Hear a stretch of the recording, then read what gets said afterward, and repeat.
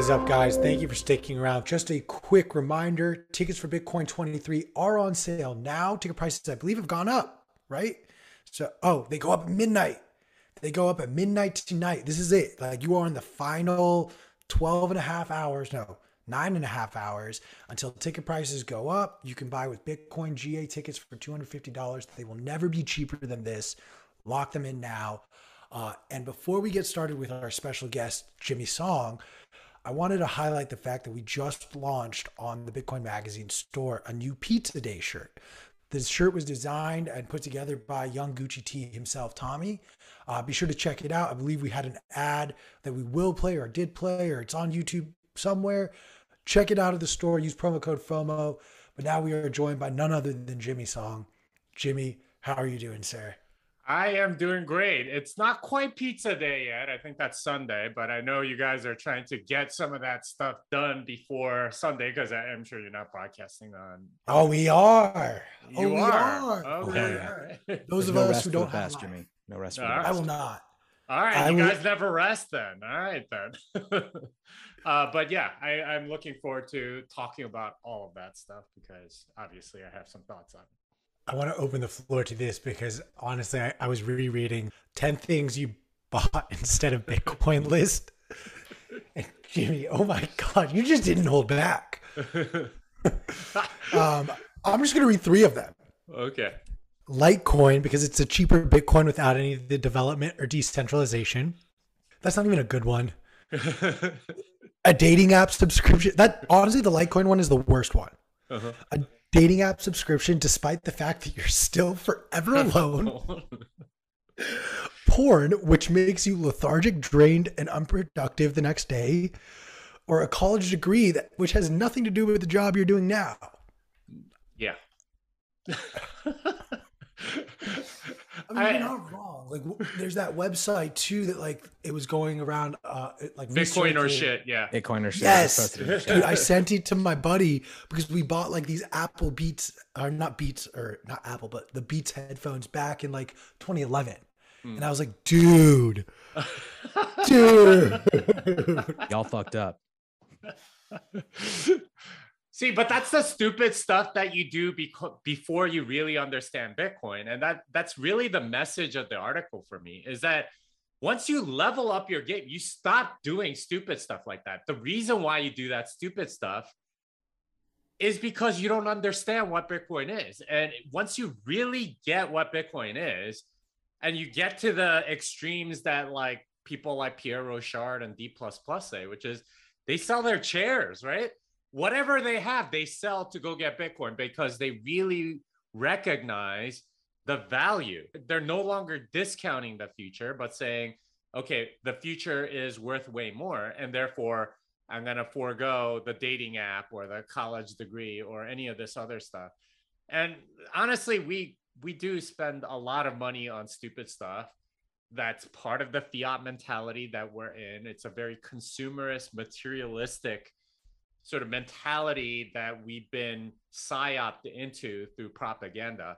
But that's essentially like, exacerbated by the high time preference incentives of fiat money. Jimmy, before we flip the script, I want to maybe give you the opportunity. Is there any point from this article that we haven't really gotten to touch on it that you want to further emphasize? Fuck you, P. I got you, fam. This is a screenshot from bitcoinorshit.com. Bitcoinorshit.com. This could be you, Q. It literally was me. I instead bought the fucking I didn't even buy the Beats Solo because I was so broke in college. But like I was like, I want those Beats headphones. I want to fit in. I want to. But cool. Did you know about Bitcoin back then, though? It doesn't matter. No, I actually learned about Bitcoin 6 months later.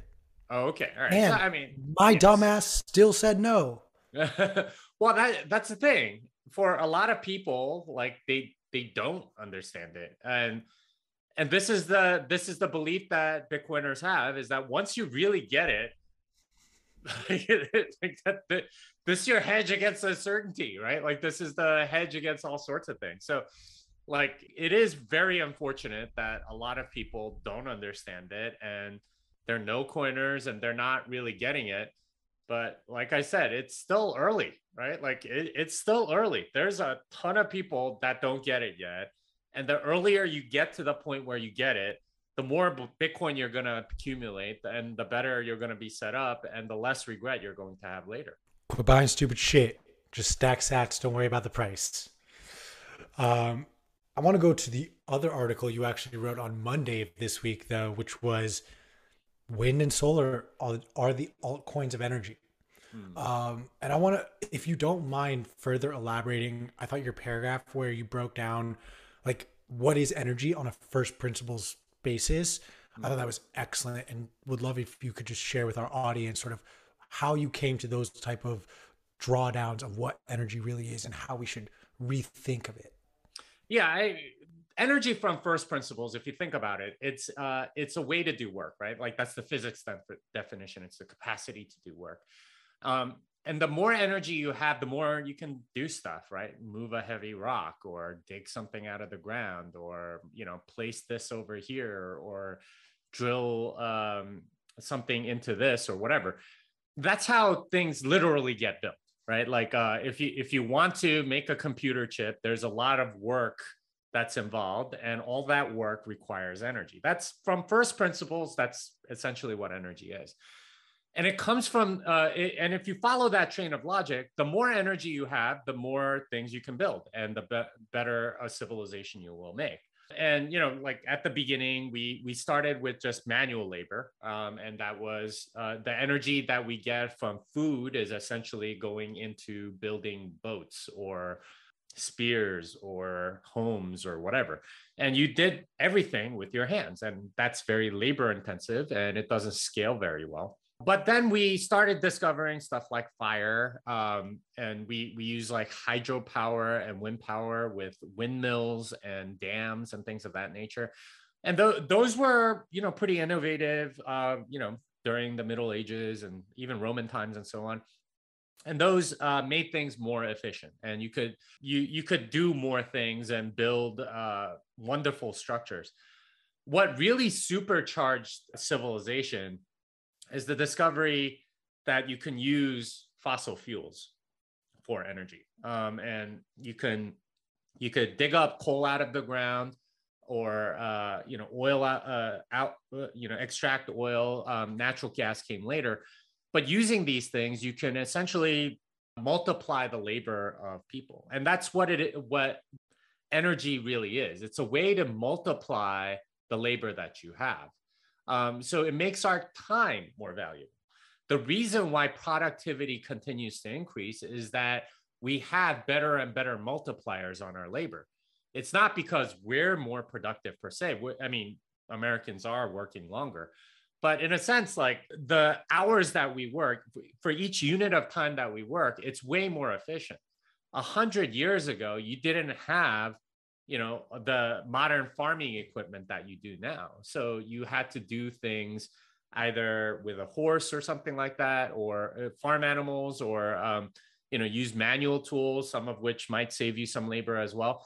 But ultimately, when you have like the $1 million farming tractor or whatever, you could do the work of like 100 people, like very, very quickly, right? With just one person. And that's what energy actually does. And fossil fuels have been that multiplier almost all over the world for lots of things from 200 years on. And this is a thing that a lot of people don't realize is it's still continuing to be used, and it's the cheapest and most affordable. Yet it gets vilified by the environmentalists, and instead they're pushing something clearly inferior, solar and wind, which only supplies one type of energy, specifically electricity. It's not very portable, it's not very reliable, and it takes up way too much real estate. And that's why I call it an altcoin, because it's being pushed on us. It's marketed towards us, much in the same way altcoins are. And this is what fiat money lets the government do. It's control people through propaganda. And so everyone, most people, or the cultural zeitgeist is that, wind and solar are great because they're clean. Well, if you actually look into it, it's not clean at all, right? Like you need all these like rare earth metals and weird things that for every wind turbine and solar panel that you have to extract from the environment just as much as you do like oil or gas or any of those things. And like to construct like a Tesla battery or something like that, you have to basically strip mine various places in the world to go do that. So it's a narrative being pushed on us. And it's a way to specifically keep a lot of developing countries down. And that was something that I really wanted to point out in the article, because if you do go back to first principles, all of these, developing countries aren't allowed to have access to fossil fuels. And they do this with the IMF and green energy and stuff like that. They tell them basically, if you want our money, you can't build coal power plants or have an oil refinery or whatever. That's ours. Or you have to go and use wind and solar. And of course, those are very expensive. And like don't let anyone tell you it's actually cheaper or whatever. That's after all of the government subsidies and so on. And it's not very reliable. So if you don't have reliable power, then you can't make factories and stuff like that, or they're going to be much less efficient than if you're actually running them with on-demand power, which coal, gas, and nuclear allow. And that's the real problem, is that a lot of these things are ways for first world countries to oppress developing countries. And it's a lot like the IMF in that regard. And I think it's horribly unjust, and it's a boondoggle. And I've said enough. I'll let you guys comment. No, I mean, look, to your point, and I'm not going to try to act like I'm either an energy expert or an expert on what's going on in Sri Lanka, but like, it's exactly that. It's these mandates that the country tried to adhere to that they couldn't afford to operate under. And then as a result, like they're out of energy. Like they don't have any oil. They're running out of food as a result because of all of these ESG requirements. And I'm curious what your thoughts are just on the broader ESG narrative and how that fits into this whole like clean energy. Let's get off of a fossil fuel. Like it all feeds into one another. And I'm curious where ESG, how big of an effect it has on all of this. Yeah, ESG is like the IMF. People see it as benevolent, but I think it's a horrible tool of oppression. It's a way to restrict people or to give a monopoly to certain favored groups or whatever. The dirty secret of wind and solar is that almost all of them are backed up by natural gas or coal power plants because they're not reliable enough, right? Like, so you build this thing, and solar power only works during the day, obviously, because there's no sun shining in the evening. Wind power only works when it's windy. And so in order to balance that out, they just fire up a natural gas power plant to supply energy to make up the difference. Now, like the obvious question at that point should be, well, if they're doing that, why have wind or solar at all? Because then you can just supply all of the energy with the natural gas power plant at the same time. And like, it doesn't make any logical sense.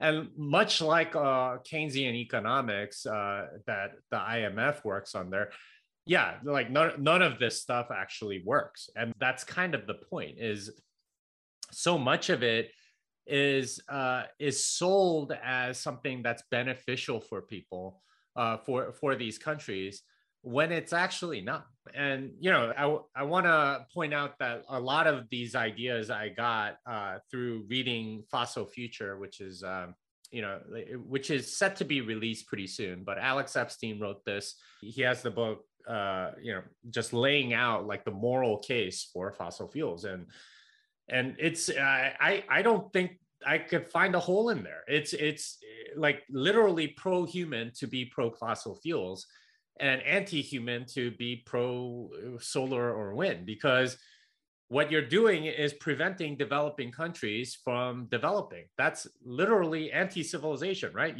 They could be building up roads and buildings and, like clean water filtration systems and, making wells or whatever. Instead, there's like, yeah, that's the one. Instead, really quickly, we will have Alex Epstein on to talk about this book that Jimmy is ranting about on Tuesday on the show. Yeah, you definitely should, and I would tune in for that. But the big thing is you're preventing all of these countries from developing, much like the IMF does, and ESG is kind of the same thing. It's a way to give a monopoly to the favored people. It's a subset of the Cantillon effect, right? Where you you give loans to the people that you favor. So I know some oil executives and people like that, they can't get a loan from Wells Fargo, right? Like the bank won't give them a loan. But if you have like a wind farm project, you can get a loan.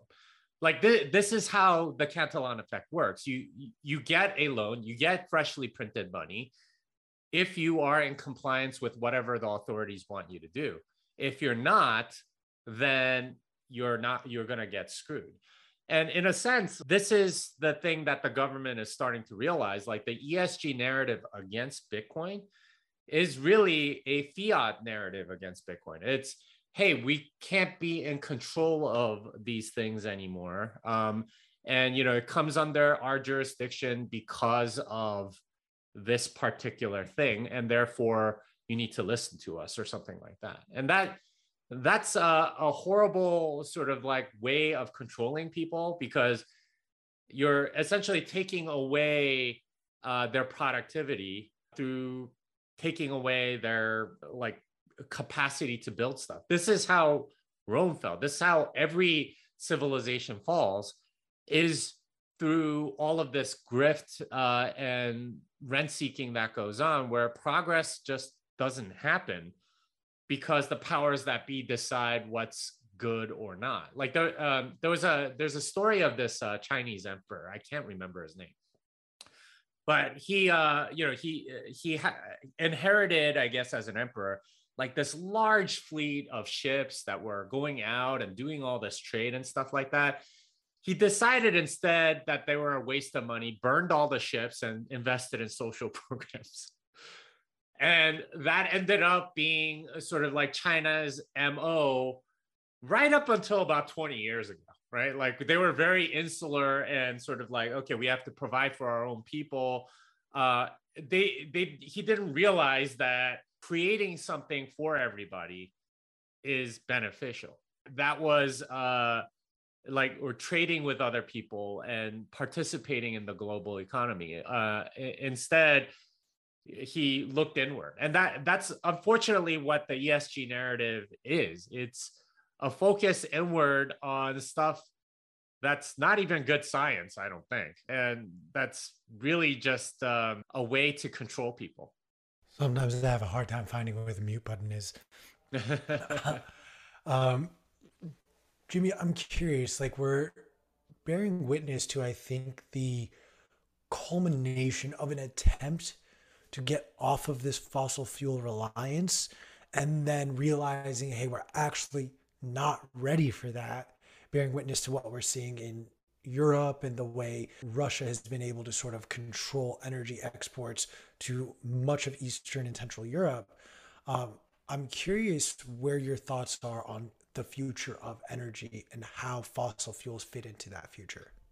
Yeah, I think fossil fuels are here to stay. And this is something that I point out in the article, is that if you think you can get rid of fossil fuels, you're crazy and you have no idea what the hell you're talking about, because you look at fossil fuels and what it enables, and you would have to get rid of all of those things. So cheap transportation, air travel, all manner of plastics. You can't get any of that stuff if you take away oil, for example, right? Like you can't have air travel on anything. I guess you can try like using hydrogen and trying blimps again or something like that, but you can't have air travel the way we have it now without an efficient energy source like jet fuel. And the fact of the matter is that, like, we're talking about net zero, right? Like, oh, we want to eliminate all this stuff.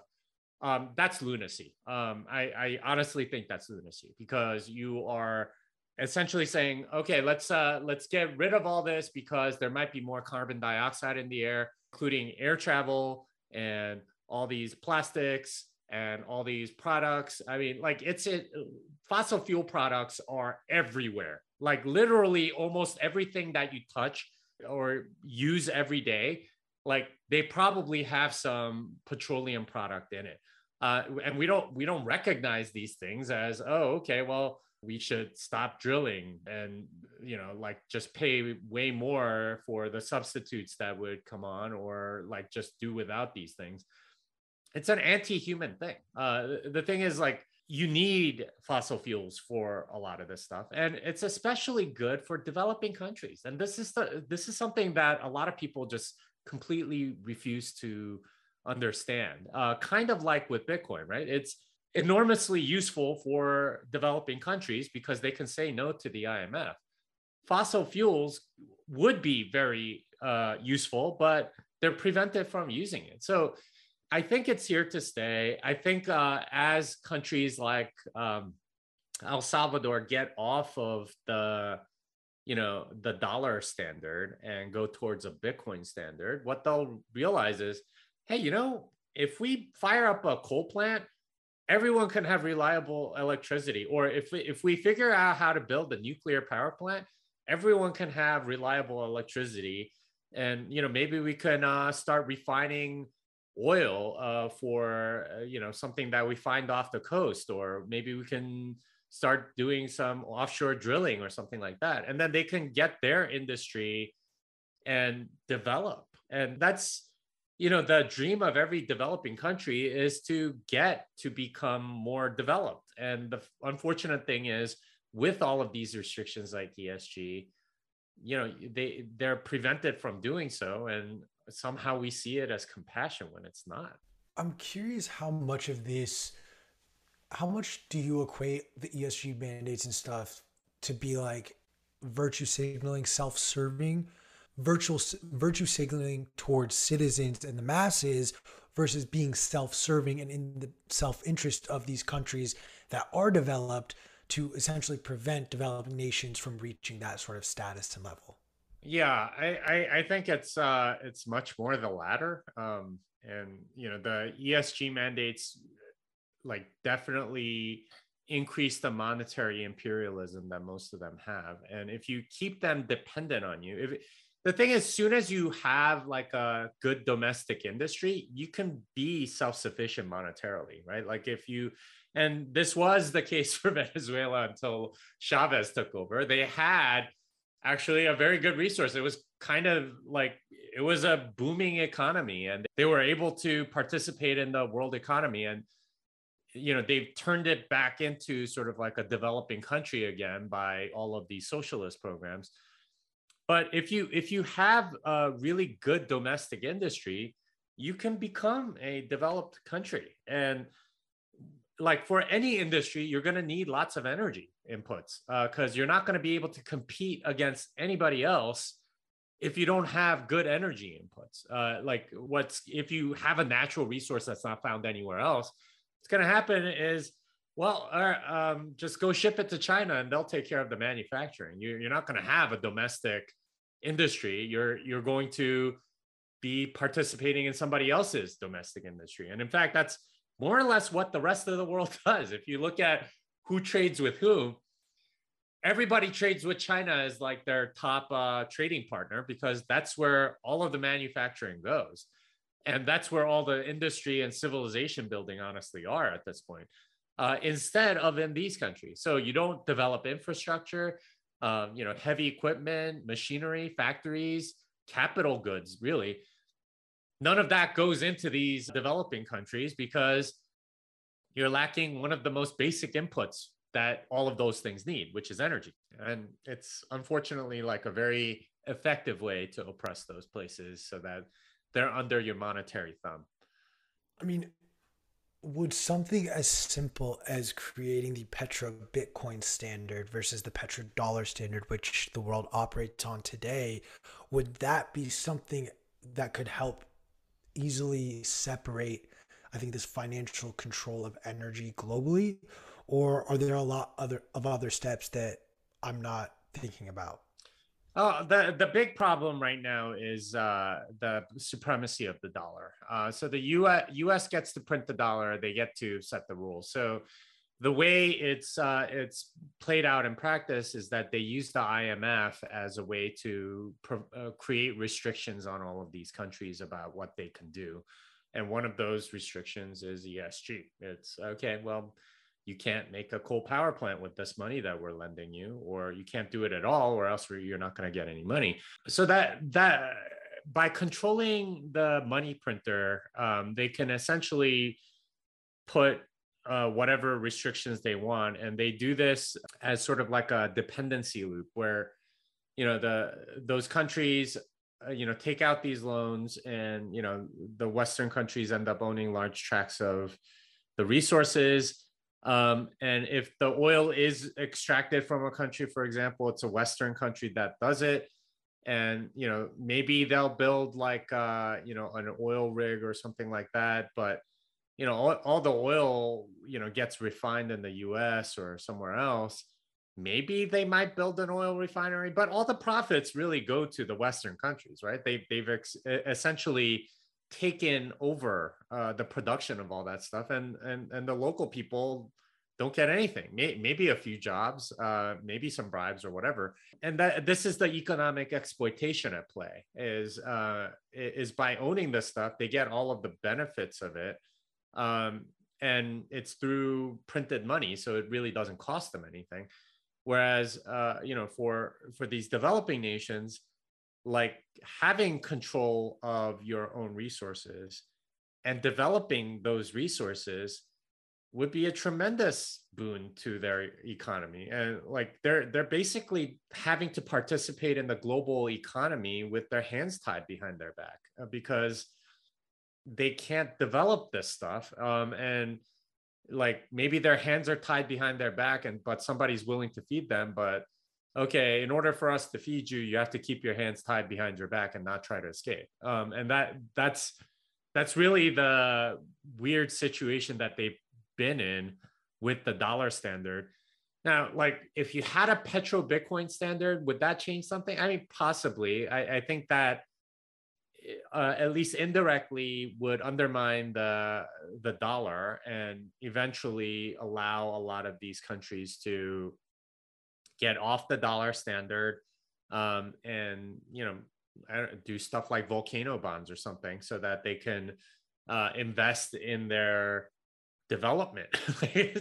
We call them developing countries, but they're prevented from developing because of the lack of energy and the monetary restrictions put on them. So it's the non-developing countries, I guess. This conversation has reminded me of genuinely one of my favorite books. The lighting is so bad, but the 23 things they don't tell you about capitalism.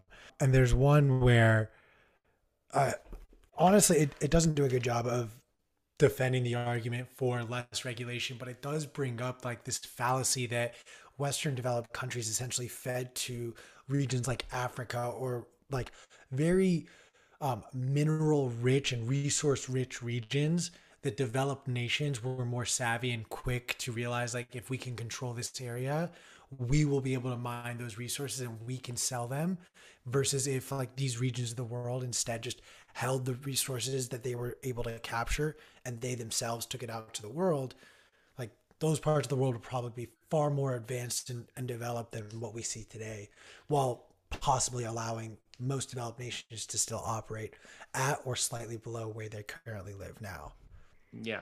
And that's something that honestly a lot of people in the Western world just do not have as part of their reality, right? It's like all of the prosperity that you have. I mean, think about the US, right? Like just think about it. What product or good or service do we make? I mean, there are certain things. Obviously the tech companies are huge, but do they actually produce anything? They all run on ads. So they're really like platforms to market something else that's being produced. Where are those things being produced? Almost all of it is being produced outside the US, where labor is much, much cheaper. So if you think about it, like all of the prosperity that we have, all of the things that we're able to do, all of the money that we have, all the wealth that we have comes on the backs of everybody else, because those other places are able to get the labor cheaper, and that translates to more goods and services for us without really costing that much, because we're the winners of the Cantillon effect because we live in the US. And that's I mean, if you really think about like the moral implications of that, I mean, this is like some heavy stuff, because we're the ones responsible for keeping Africans poor, right? We're the ones responsible for like there are all these like racist like ways of thinking about these developing countries. Oh, they're lazy, they're not smart, they have terrible IQs or whatever, and those are allowed to sort of proliferate. Oh, they have messed up governments, you know, they don't know what the hell they're doing. I Maybe some of that is true, but I sincerely doubt it. So much of it is just monetary oppression. We're preventing them from doing the things that would be good for them.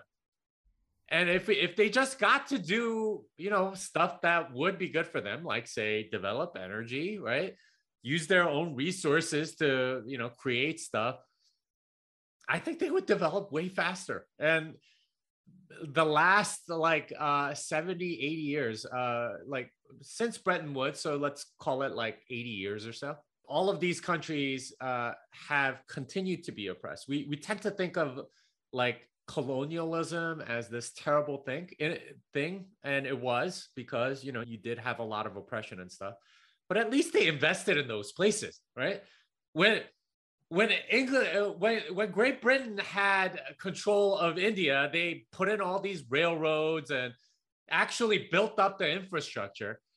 But with a monetary oppression, now they don't build up anything. You just like use their labor and like, and you use this monetary differential to get them to produce whatever the heck you want, and, you know, oppress them essentially so that you could be prosperous at home. It's like you couldn't design a better system, because you don't have to fire a shot. You don't have to have a standing army. You know, it's honestly tragic, because at least with colonialism, you develop those places because they were your stuff. In a sense, now you're like strip mining these countries of all their resources through monetary machinations. And that's been terrible for these places and the people in them.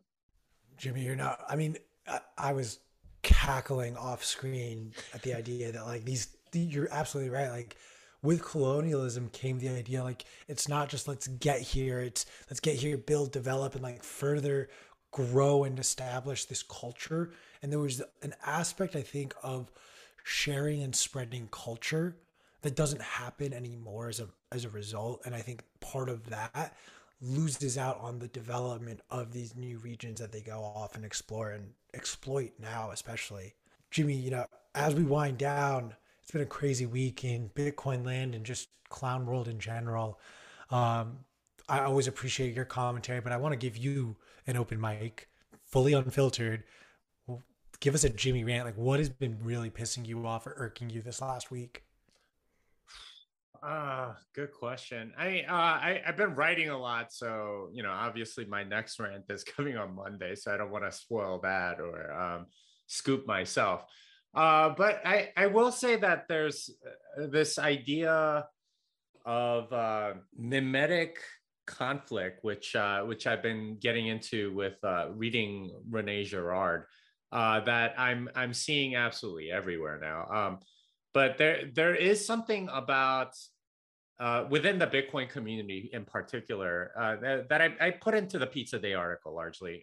It's this idea that we all want things because we want to be this other person, and we want things because we imagine ourselves as that other person, and whatever it is that we want, say it's Bitcoin or a nice car or something like that, it's a way to get into the position of the other person, and that's where we want to be socially. And there's this weird status game that humans almost always play, right? Like at all times and all ages, people are always organized in some sort of society, and when you have a society, you have status, and you have people that are at the top of the status hierarchy, and you have people at the bottom of the status hierarchy. My thesis right now is that what fiat money does is it sort of like puts this status game on steroids. Like just everybody is forced to participate in the status game. And I think that's why anxiety has been going up generally for a long time, because status games are zero sum. If somebody wins, somebody has to lose. And that's what fiat money is, right? Like when you are expanding the money supply, you're not making everyone win. You're making some people win at the other expense of everybody else. There's somebody that loses. And that anxiety, I think, has been terrible, especially for young people. As they go through school or whatever. What if I don't? What if I'm not down there? And this is what like causes them to sort of toe the line on any sort of dominant narrative that exists and so on. I think Bitcoin breaks so much of that. And unfortunately, when a lot of people come into Bitcoin, they don't recognize that Bitcoin is a very different game, that it's not a status game. If Greg Maxwell tomorrow said something ridiculous, I think we would all call him out on it. All of the altcoins, however, they still are part of this status game, right? Like if Vitalik says anything, his word is law, right? He's at the top of the Ethereum hierarchy. That status game, I think, gets worse before it gets better. And that's a little bit tragic, but at least in Bitcoin, we don't have to play that. And I don't know, it's not a rant per se. I think this is more a message of hope in that I think Bitcoin fixes this, right? I think Bitcoin actually fixes this. We're going to get to a place where we're going to be judging on merit and not status. And unfortunately, it's going to take some time to get there. But once it does, I think you're going to get better goods and services. Now, status games are not completely going away. They're never going to go away. We're social beings and stuff. But minimizing that is minimizing politics, essentially. And I think we can all agree that less politics would be amazing. Unfortunately, everything is political in a fiat world. And that's because when you can get access to the money printer, everything is political because, who's not going to want it? So, yeah, that's my rant. The old saying was divide and conquer, and they do a good job of dividing all of us. Jimmy, thank you so much for joining us, man. Everyone who's tuned in today and all week, thank you so much for joining us. We're going to do a hard wrap right now because it's Friday. Then I just want to go home. I don't want anyone to comment on the fact that I'm already home. Shut the fuck up. Guys, stay humble. Stack Sats. Use promo code FOMO. Get 10% off of everything in the Bitcoin Magazine store, including the latest issues, including the latest swag. And get your conference tickets because prices are going up in, what is it now, 8 hours? 8 hours. Prices will be going up. And that's it. The cheapest tickets to Bitcoin 23 are officially off the market. And stay tuned for some surprise stuff coming from the Bitcoin Magazine team on Sunday, Bitcoin Pizza Day. Have a good one all. Stay humble and stack sats. Thanks, Jimmy. Thank you.